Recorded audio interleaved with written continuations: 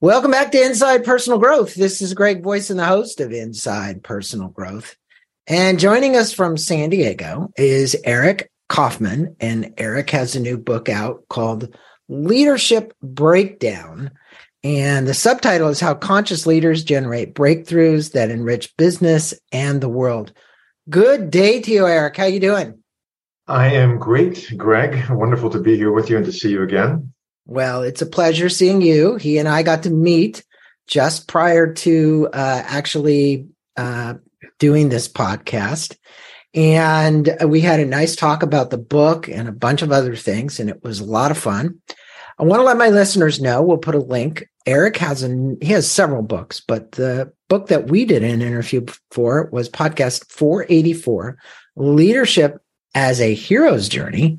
And I was telling Eric that was back in 2014. I can't believe that it's been 9 years since we've actually done a podcast together.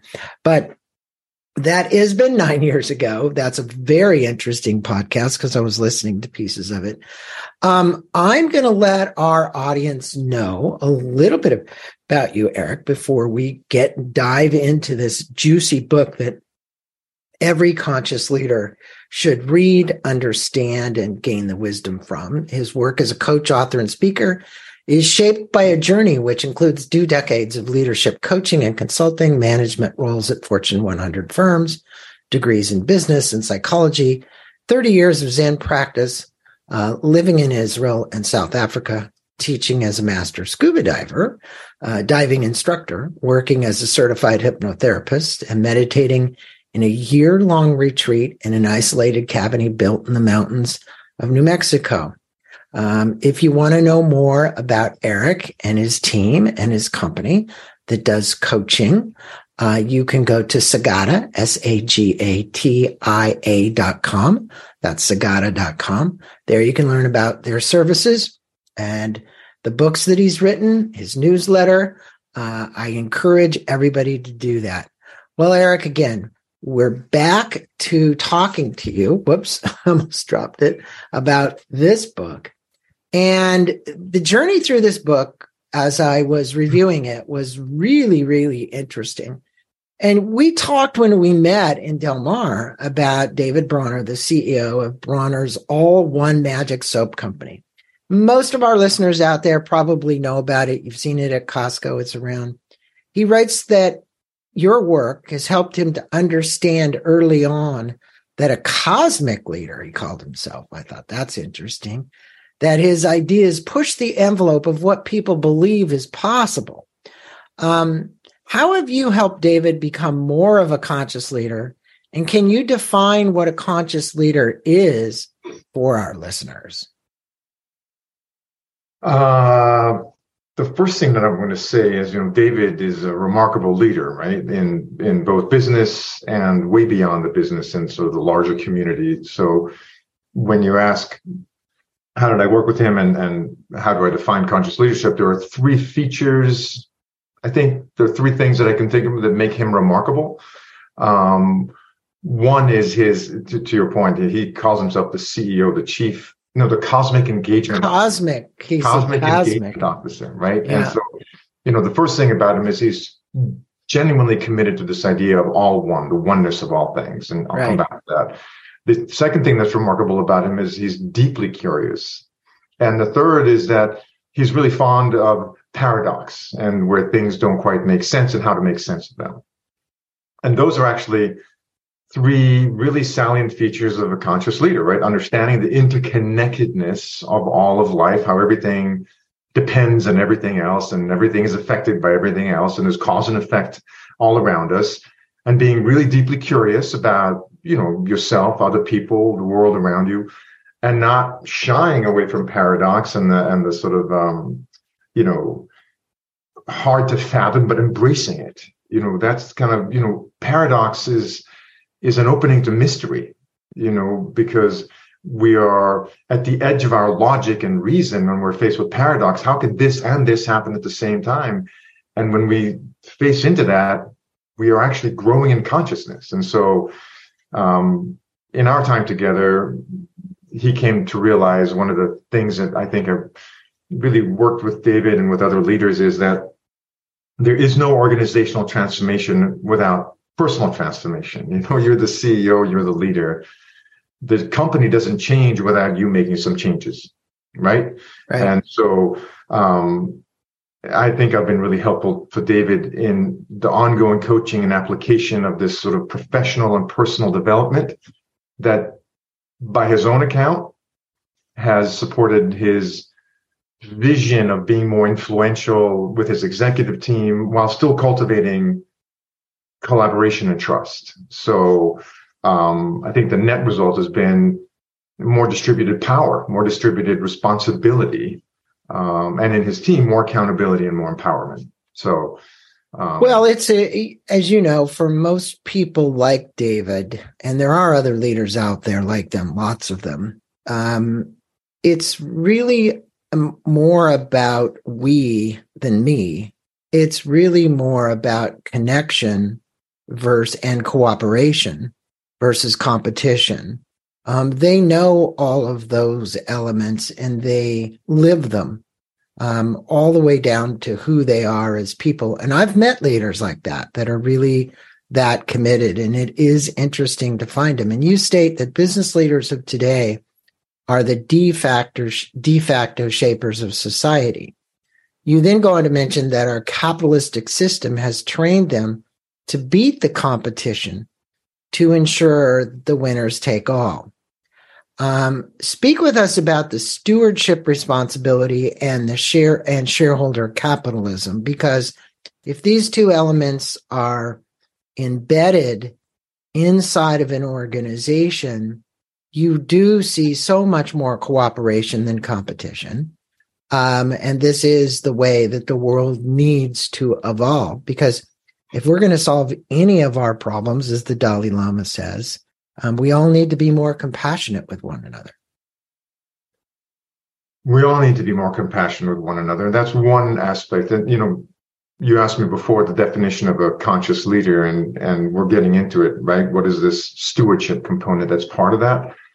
I would define in the simplest way that the conscious leader is a leader who leads with wisdom, love, and power, right? And we'll get more into it. I know we'll unpack it as we go forward, but the shareholder capitalism that we're familiar with is an invention that basically came along somewhere around 250 or so years ago, right around the time of the Industrial Revolution, right? So we've had 250 years of this kind of capitalist model that is based on competition, eliminating the competition. I mean, I remember when I came out of college and I went to do my first sales job, my sales manager, my colleagues, everyone around us was like, win at all costs, right? Destroy the competition. Weren't you selling copiers? We were selling copiers, yeah. I mean, was it Xerox?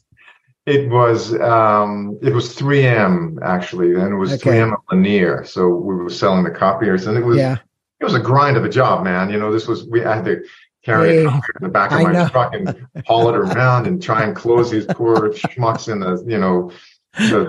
the travel agent who didn't even want to see a sales guy coming in hauling a copier. And so, it was competitive, it was intense, your best friend was a rolling cart. It was a gurney. It was a gurney that had the freaking copier on it. Oh, that's wonderful, man. Those are great stories.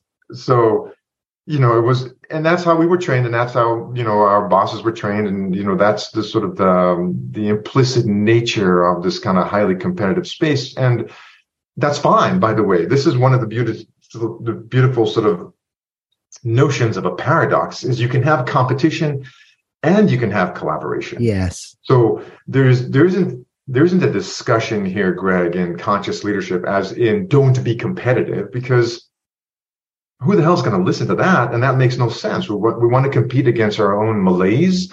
We want to compete against our own, my daughters, when they were swimming, competing in swim and water polo, it was all about, what was it called? PRs, right? The personal records. You want to beat your personal records, your PR. You want to beat the competition and this collaboration. It's not just collaboration, right?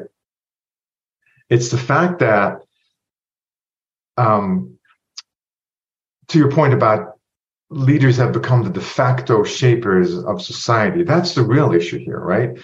TikTok, Facebook, Fox News, MSNBC, Apple, Google, these juggernauts of business, they are defining what beauty means, what comfort means, what information we uptake, what we believe in, what we believe to be true, right? How we feel about the environment. How do we feel about our neighbors? That's why it's so critical that these de facto shapers of society begin to realize that they are not just, gaining from the commercial value, they are shaping. And so now the corporations, by the way, corporations are run by humans, right?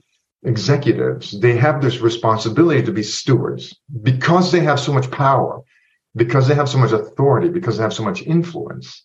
They have now landed in the place where they are the stewards. You either take care of this sort of total ecosystem of humanity, or you screw it up. And we're seeing evidence of both right now. Well, they're playing such an important role on the psyche of individuals. I mean, it's one thing to speak about our environment, but when you really look at the minds of individuals being shaped by what they consume, exactly. And I will say that the reality, that is what defines our future. Because, as they believe, so they create.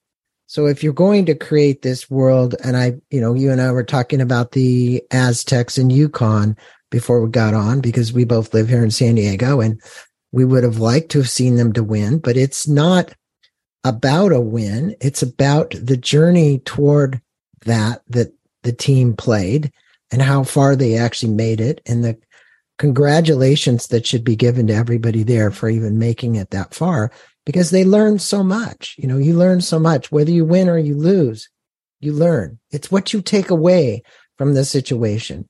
And you had an epiphany on your journey to conscious leadership. And I think if you could tell the listeners a bit about your seclusion, I mentioned it in the introduction, by living alone in the cabin in the mountains and giving away all your material possessions. And that's certainly a Zen thing. There's going to be some people that are listening that'll certainly relate to that. And it's not that all people who join the Zen Buddhism do that, but there is something about releasing all of our worldly possessions to really get closer and make a connection to realize the oneness with the universe.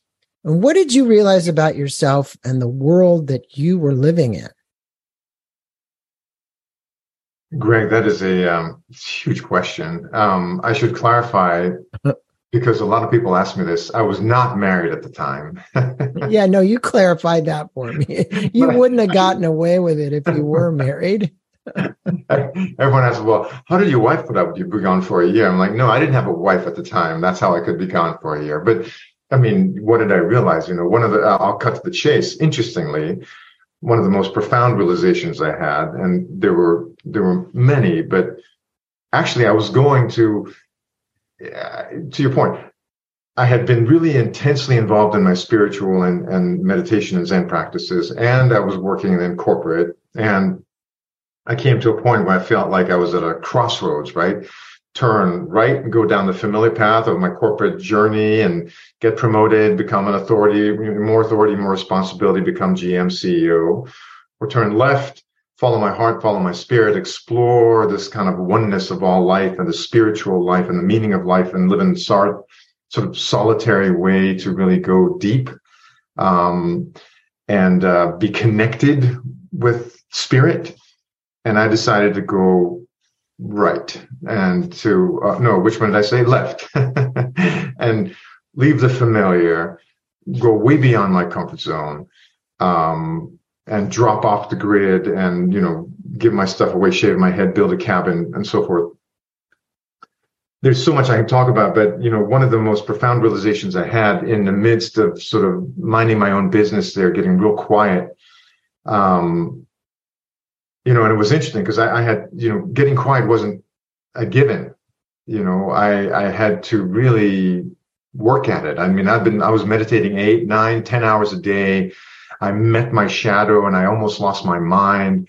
I had to come face to face with my inner critic and learn to befriend it and to even love it and ultimately have it fall silent. And when I got to the quietest, most sort of unified, transcendent state of my being, I had this revelation. The revelation was, you're going the wrong way. The revelation was, the deeper spiritual evolution for you is with wife and children and service to community. Mm-hmm. That blew my socks off, because I was done. I was gone from the world, right? And suddenly in this quiet moment to recognize that relationship, service, being generative, making a contribution is a spiritual path that is profoundly instructive and evolutionary was a great learning. And I found that, what brought me through this intense experience of that seclusion was these three elements of wisdom, love, and power. And that's really became sort of like, okay, so bring that into the world, right? How do you bring that as a husband, as a father, as a community man, as a leader, as a coach, as a friend? And that's been the last 20 plus years of play for me. Well, it's great that you let our listeners know about that and know what the realization was. And I think many of us, and I'm going to make a comment even to myself, think about, hey, I want to go off to India and go to an ashram or live in a cave for a while and meditate for however many months or a year. And I know I study under people who've done silent meditations, haven't spoken for like a full year in a silent meditation. In other words, a husband and wife, they couldn't sleep together. They literally were apart. These are the people that have been teaching me meditation for years. I'll put a shout out to Dr. and Joel Michelle Levy. The interesting thing is that the realization is that we all feel better internally, like you said, when we're making a contribution, some kind of contribution, a contribution to our family, a contribution to the world, but making a contribution. And that appears in so many different ways. And in your way, it's actually working with people, getting them to understand that that's what they need to do. And I won't just say make a contribution. I'll say, hey, what can I do to change the world for the better? That's a big statement. Dr. Bronner's soap, environmentally friendly, sustainable, a company that does those kind of things. And there's many of them, and you write in the book that the number one barrier to executive effectiveness is ego myopia. Why is that so? And what are the three functions that you write about in the book of the ego? Ego's talked about a lot, but yeah. Ego's talked about a lot. I in my own spiritual journey and my own personal journey, and certainly we talked just a moment ago about living in the cabin there for a year, and that was a silent year for me as well, right? So living in that way, I really came face to face with this ego construct, right? This notion of the ego, and if we're going to grow and be more conscious, we fundamentally have to take into account how do we become less self-centered. You talked about contribution, right? Contribution is about tending to and giving to and caring for and attending to others, whether that's one other, many others, the entire world. But it is extending beyond our ego. Some of that motivation is still, ego-based. I want to feel good. I want to look good. I want to be recognized. Fine, that's part of it. And part of it is really about, it's more than just me. And the term ego myopia is the term that I came up with as I looked around and said, what is getting in the way of leaders being effective, of relationships being, satisfying, of life being meaningful? And it comes to this ego myopia, the inability to see and manage our ego, this sort of narrow view of self that's small, contained, and separate. Now, for the record, before we go any further, there is no way to sort of be rid of the ego. That's not my objective, my recommendation, my invitation. The ego has, it's a thing. It's a thing we need. It has a function and a purpose. But being caught in it, being myopic, being narrow, is the sort of I don't know. It's the ground of being. It's the baseline of where we get all these problems. And a conscious leader, by definition, is somebody who's going to extend the consciousness beyond this egomyopic state. I think that's a great definition. And it I think one of the things that some traditions use is, they may call it the Maya. People get caught into the Maya. It's the ego that assists you in getting caught into the Maya. Now that is where some people land, but as long as they have awareness, I think the most important thing is awareness. And I want to talk about, when you clear away egomyopia, you say it also clears away the drivers of leadership breakdowns. And if you would, talk with us about how the ego creates leadership breakdowns, because it does. And you've actually identified key words about what those breakdowns are. And I think those 3 words that you used in the book are really key elements of that. And I'm actually talking about prejudice, anger, and denial. There's a lot of key words in the book. So yeah, but that's the 3 blocks to wisdom. I think to get to a place where you understand that the ego is driving you, you have to release the prejudices and the anger and the denial. Yeah. So I love that you pulled that out. The egomyopic gets in a way and creates these breakdowns of sort of, you can think of it in 3 levels, right? And then I'll get into the how to correct the egomyopia. But at the organizational level, right, we have breakdowns. If you think about, way back in the day, Polaroid was like the word, was the brand for photography, right? And then Polaroid ignored the changing landscape around them to digital photography and so forth. And what was that? That was a myopic view. That was a bunch of executives sitting around being unwise, right? Not really looking below the surface and beyond the obvious. They were too caught in their own arrogance, and they thought we were unbeatable. And there came iPhone and sort of changed their world dramatically, right? Then you have breakdowns that are interpersonal.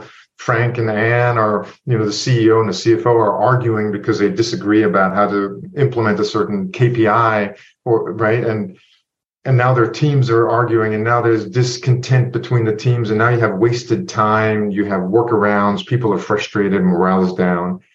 Then you have the personal breakdowns, right? If you've ever felt like I'm an imposter, I just don't belong here. Or if you've ever felt like I shouldn't speak up at a meeting, those are internal sort of egomyopic elements that lead to breakdown because you're not going to be as efficient, or you're going to be micromanaging, whatever the case might be. So, the ego is wrapped around these 3 needs: the need to be right? I want to be right. I want to be competent. I want to be known for how smart I am and what contributions. We have the need to be liked. I want to be included, connected in community, seen, known. And I want to have might. I want to have power, control, authority, autonomy, some ability to influence my environment.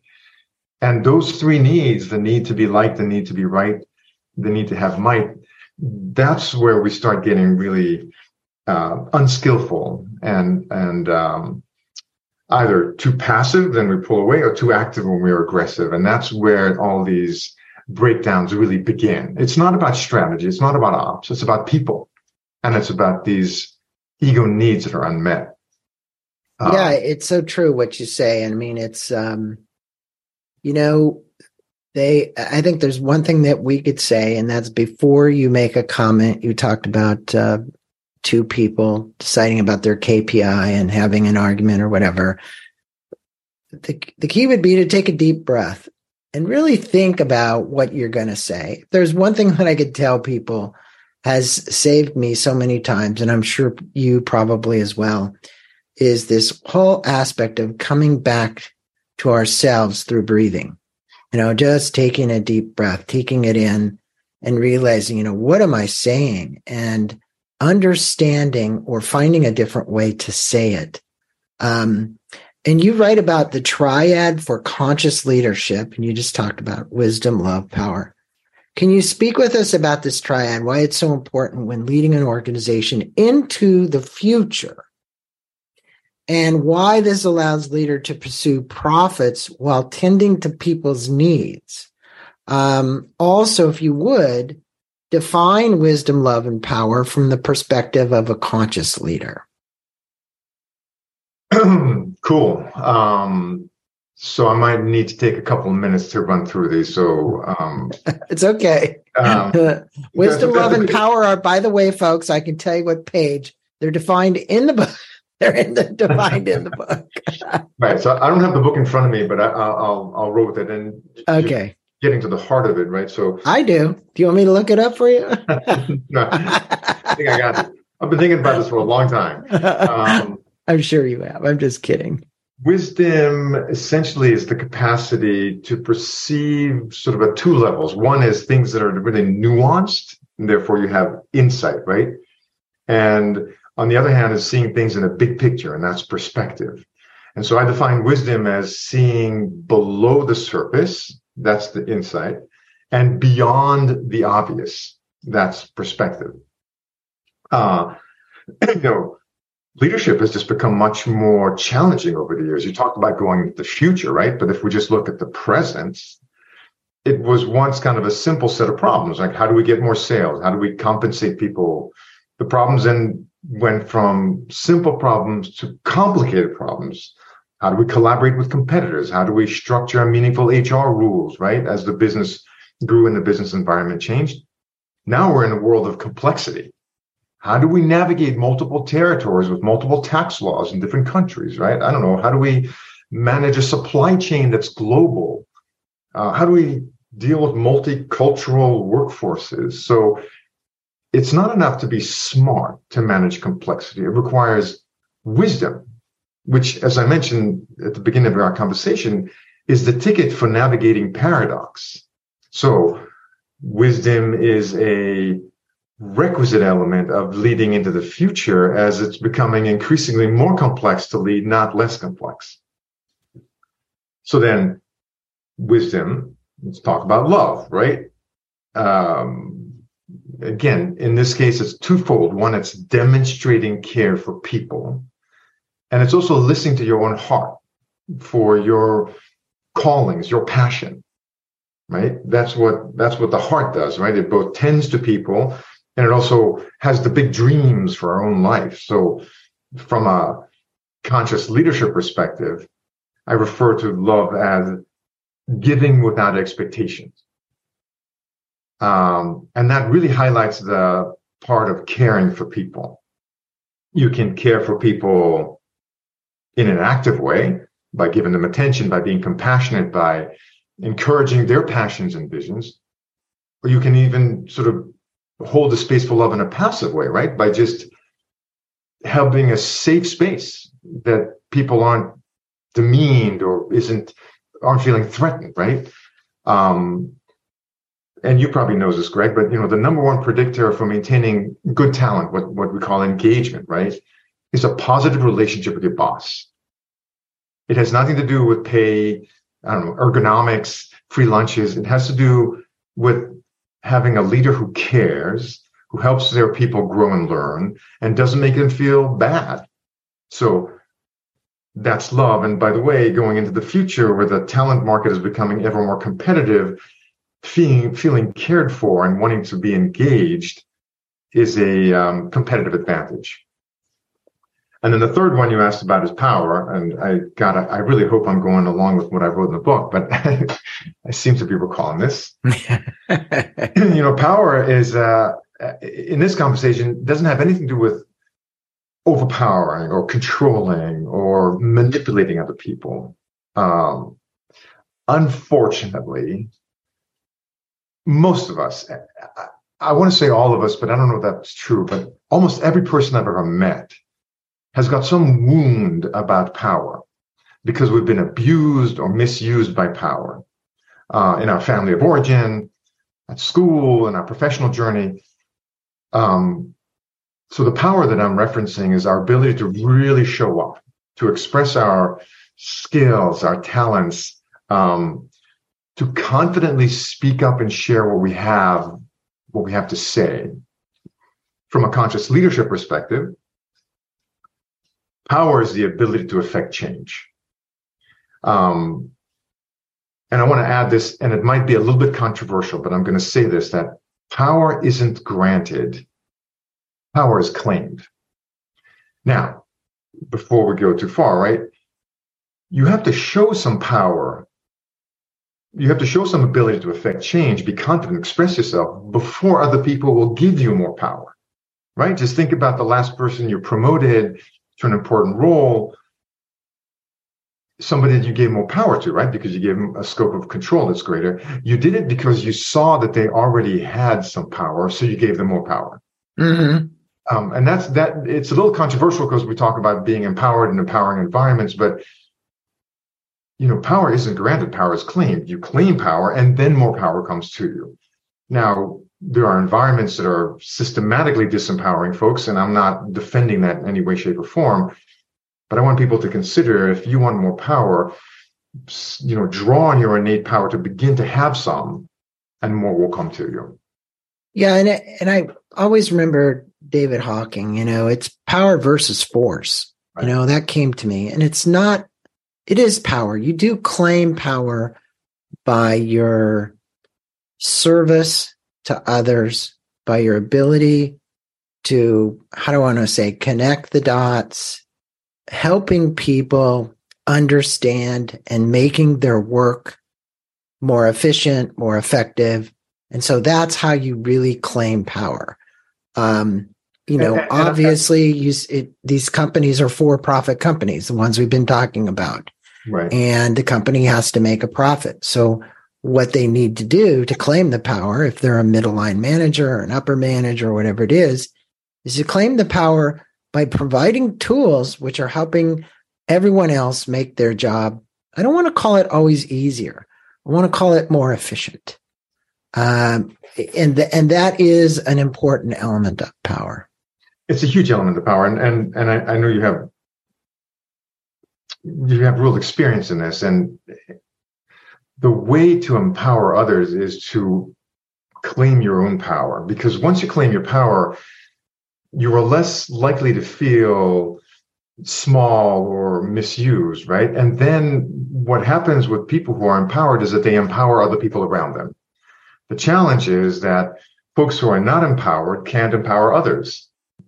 And so we have this kind of, vicious cycle we're stuck in. So what's the difference between innate power as a primary source of empowerment versus what you're talking about, which is power? Can you speak with the people about what innate power is and what it isn't? Great. Okay. Yeah. I love that question. So innate power by definition is inherent, right? It is our natural energy, our inherent sense of value.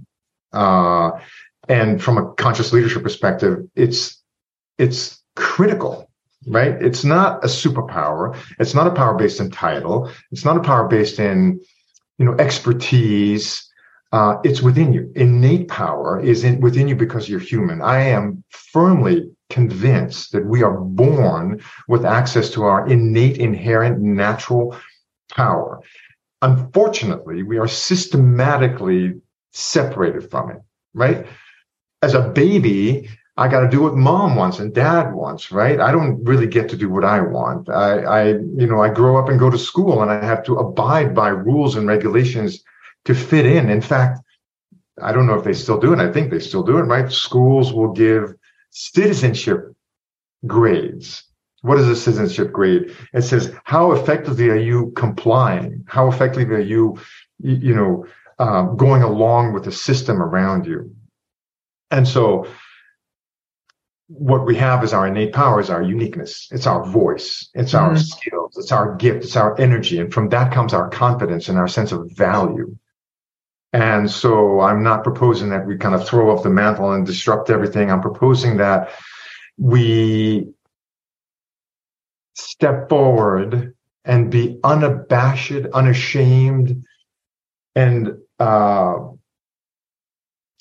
persistent in putting on display this beauty, this uniqueness, this talent of who we are. And if you claim your power. Claim your power by just showing up. Showing up. Yes. Right? Yeah. What we've been trained to do is we've been trained to exchange power for comfort. For comfort of fitting in. But when you get comfortable, your power dims. Right? And if you want to claim some of your power, you're going to have to play with being uncomfortable, because that's the physical sense of breaking from the status quo. Well, be the bright light that you were meant to come into this world and become. It's like, hey, we're talking about power. It takes a recharge to get a Tesla going. And the reality is it's like a recharge. Everybody can use a recharge. This book, by the way, I would call it, for many leaders, leadership breakdown is a recharge. It's a way for you to plug back in, look at things differently, change your perspective, not be so myopic, as he was saying, Eric. And this is a way to do it. Now, I love this. You speak about that presence plugs, presence, meaning right here, and now plugs the power leak of anxiousness. Okay, I get it. Because if I'm present, I'm not going to be anxious. And that inner integrity plugs the power lead of blaming. Got it? If I have high integrity, I'm not going to be blaming other people.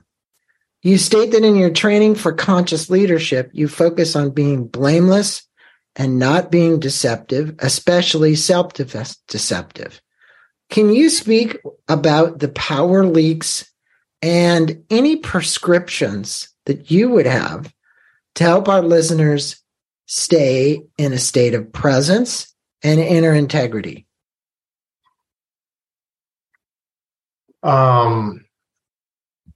The power leaks, I'm coming from the premise that we are innately powerful, right? The power is innate to us. And so we don't have to necessarily accumulate it, but what happens is we leak it, right? We leak the power. And to your point, and you pulled it out and it's in the book, anxiousness, the leaks I see most commonly for leaders are anxiousness, where you're focusing on the future and you're literally blowing out your energy. People pleasing, right? Where you are so focused on doing things for other people that you're giving your power to them. And blaming, which literally says, I don't have control here, right? Something else is in charge. Something else has the power. And so, as you mentioned, presence, authenticity, and integrity are, to me, the way you plug these leaks. And presence, to your point, and you talked about your meditation teachers, I can't speak enough about the value of learning to meditate. I've been doing this for 37 years now, and I'm still a student, right? I'm still learning to do it. But the capacity to actually be here now, and there's a million apps, teachers, schools, online forums. I mean, you can learn to meditate anywhere, and it's not a religious thing. It's really a capacity to plug the leak so that your power rebuilds, recharges, to your point. I advise everybody to learn to meditate. I put on 2 meditation retreats a year, and, I can't speak enough about how empowering, literally empowering it is. It is. And I would, to add to Eric, I just signed up like literally 5 days ago for meditation retreat, 6 days in the Orcas Islands, and I will be 3 days in silence. And it's interesting when you come away from it, how you feel. You're like, you go back into the world, meaning our world, but I don't even call that the real world when I've been in meditation retreat. Feels like I'm coming back to someplace that I don't even recognize, right? And I encourage everyone listening, if you haven't been to a meditation retreat, Eric, somebody else's, there's plenty of them out there. It's time for you, and maybe I'm using the wrong term, but it is kind of a way for you to unplug from what you believe and plug back into something that gives you a closer connection to who you really are.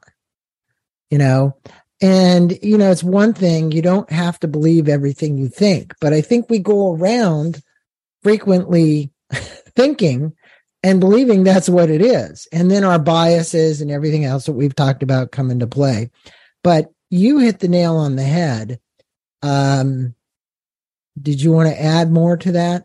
Well, I just think that, you know, the meditation is such a central key piece. And then, you know, again, in my book, I write a lot more about plugging these power leaks, but I will just say with the blaming and the integrity, we kid ourselves and fool ourselves and deceive ourselves all the time. We're irresponsible with ourselves to ourselves. I mean, I give an example in the book, but, you know, I'll say, today, I'm not going to eat any chocolate because I just want to flush out my system and stop the sugar just for a day so I can get a rest. And then I go downstairs because I work at home now, like, you know, so many other people. And in the kitchen, there's a Kit Kat. And I'm like, ooh, just a bite of the Kit Kat. And I pop it in because I freaking love Kit Kat. I got to be honest with you. And so, but, you know, did I sin? Is God going to punish me? No, but there's an inner auditor, right? I said I'm going to refrain from chocolate for the day so I can clean myself. An act of service and kindness and self-love. And then I just broke down and ate that piece of chocolate. I deceived myself, right? It's such a small example. But there are dozens, if not hundreds of instances. But you're aware of it. See, but I want to make a point here because my wife's a music teacher, and about 15 feet from me on the other side of this wall is a baby grand piano, and she teaches kids. And she always gives them, she has a candy bowl full, right? But that means that candy bowl is only 15 feet from me. And when you talk about Kit Kats, I was about ready to laugh because it's filled with Kit Kats and it's filled with Easter chocolate eggs and Reese's peanut butter cups, right? And I'm thinking to myself, boy, I said that yesterday and I did the same thing Eric did. I ate a Kit Kat and I said, no, I wasn't going to go over to that bowl and get some Kit Kats. And so, I mean, you know, first of all, your wife obviously has good taste in chocolate, but that is, you know, the Kit Kat is one thing, but what about, I promise that I'm going to sit in a meeting and I'm going to not belittle anyone, or I'm going to go and I'm going to sit in a strategy meeting and I'm going to really speak my mind, and then I don't, right? All these times when we commit to doing something and then we shy away from it, or we don't, or we break our commitment, we are out of integrity with ourselves. And every time we do that, this egomyopia, the sense that I am not trustworthy, because that's what's happening, right? We have an inner critic and then we have an inner auditor.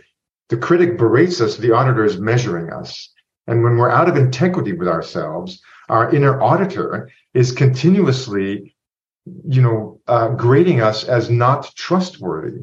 And so by being not trustworthy with ourselves, we are not given the full power, right? We are, by definition, limiting our own power and become less empowered. Why? Because this auditor, like a parent, is not going to give responsibility to somebody who doesn't deserve responsibility. I'm not going to give my kids the car keys if they demonstrate that they drive poorly. I want to see responsibility in them, and then I give them authority and autonomy and power, right? Equally so within. So this idea of inner integrity, being honest with ourselves, being self-aware to begin with, to your point, being consistent is huge. And until and unless we fix that leak of blaming others for the stuff that we have committed and didn't do, we will remain disempowered. Yeah, you know, the inner critic is there, right? The inner critic hit you on the head. It's hit me on the head. It hits all the listeners on the head. When you promise to do something and you set an intention and then you break your intention, you don't do it, right? So it's really something when you break it. And then what happens is it even gets worse because the dialogue goes, I wasn't supposed to eat the Kit Kat, or I promised I was going to lose 10 pounds, but I didn't lose the 10 pounds because I ate too many Kit Kats. But we get it. I think everybody gets it.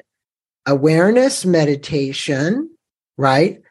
Turning off the inner critic, doing what you'll say you'll do, okay?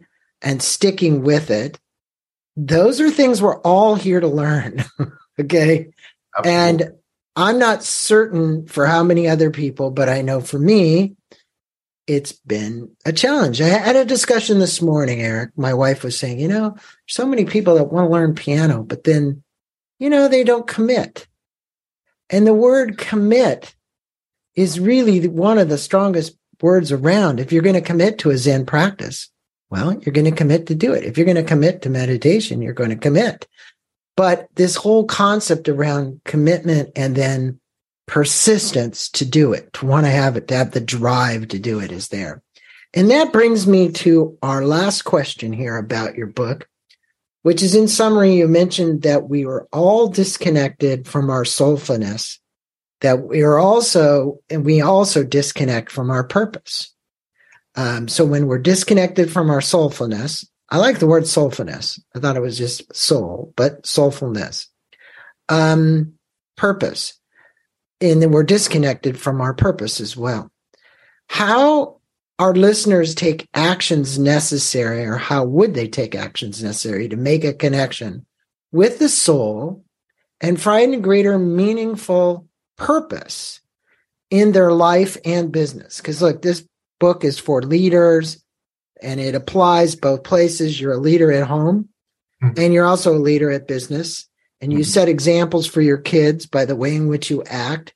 Everything that we've talked about here applies just as much at home as it does in the boardroom. Because I really don't believe there's any separation between the two, personally. So the first thing I'm going to say is that my premise for writing this book is to cultivate conscious leadership, to your point. Yes, you can be a conscious leader because you're a conscious human. And right. So it does transcend the leadership, right? This is a conscious being. And my proposal is that in this correcting of the ego myopia, I mean, the ultimate trick of the ego is the sense of separation. I, me, mine, right? I'm smart. I'm funny. This is my strength. This is my musical talent, right? That this is, or the sort of one of the great ones for leaders, right?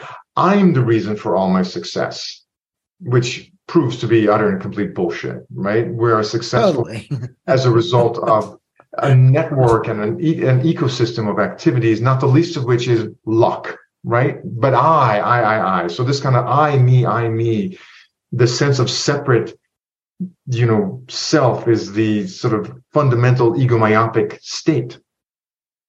And cultivating wisdom and love and power and then aligning them and integrating them is how that ego softens. And we talked about this. It's not about not having an ego, but it's having that the ego be a little more porous, right? So that it's not so fixed and more spacious and more can come in terms of concepts and ideas and relationships. And then when you get a little more porous and spacious in the ego, you actually have this sense of connectedness and interconnectedness. And the result is this greater sense of soulfulness, right? This greater sense of connection. And the invitation here is, don't take my word for it. Do this work and do it in a committed way. But I'm going to, to your point about committed, sometimes commitment is very difficult. It's hard. It's disciplined. It's driving. And then we add more self-criticism and more punishing on ourselves because we didn't meet the commitment that we fell short. I had a huge revelation years ago that was a real game changer for me because I spent decades in this very intense, committed, disciplined life. And I continued, even though I lived in a community with the teacher and did all this work. Yeah. It dawned on me one day, and this is part of the soulful thing, right? That rather than coming from a place of commitment to my whatever, meditation, wife, job, clients, that I'm coming from a place of, specifically in the work for myself, a place of respect, self-respect. This is where love becomes such a big deal. Because when I respect something, I treat it in a particular way. When I really learned self-love and self-respect, which was already soulfulness coming online, but it brings more soulfulness to bear, right? When I started approaching my meditation practice less as a discipline or commitment and more as a way to demonstrate self-love and self-respect, it became a whole lot easier because the things that I love and respect, I treat in a way that demonstrates the love and respect. So, being more connected doesn't have to be more of an effort. It can also be an act of love and wisdom and power, right? But certainly love is inherent in there. So my invitation is how to be more soulful is to learn, understand, apply, and cultivate wisdom, love, and power, soften the ego myopia, and the soulfulness, the connection is inevitable. It's inevitable because we are already in a state of interconnected. We are one with the universe and life and people. And the reason we don't experience it is because we think we're alone and separate. And so when we soften that separation, that soulfulness is inherently the soup within which we're floating. Yeah, and I think that when you respect yourself and you respect others, self-respect, self-love, you're also doing things, meaning taking actions with the focus on the fact that whatever you're doing to improve yourself is going to improve others as well. In other words, you're out there doing what's necessary. That's the doing versus the being conundrum that people drive into. And I think though, like you came to your epiphany with your going to the mountains and living in seclusion for a year. It was about getting married and having a family and contributing and, that. And I want to say one thing about it. I know that as our bodies, because we're body, mind, soul, frequently the body wants to get to this pace of homeostasis, right? It's like, okay, I'm going to constantly go back and try and find this place. You use the word effort. I use the word commitment. I think those words are powerful, but I think whatever word you're going to substitute for those two words, there's actually nothing wrong with that because you came to that kind of realization. It's going to take me some commitment to go out and get married, find a wife, get committed, commit to somebody. That's right. And stay married. That's right.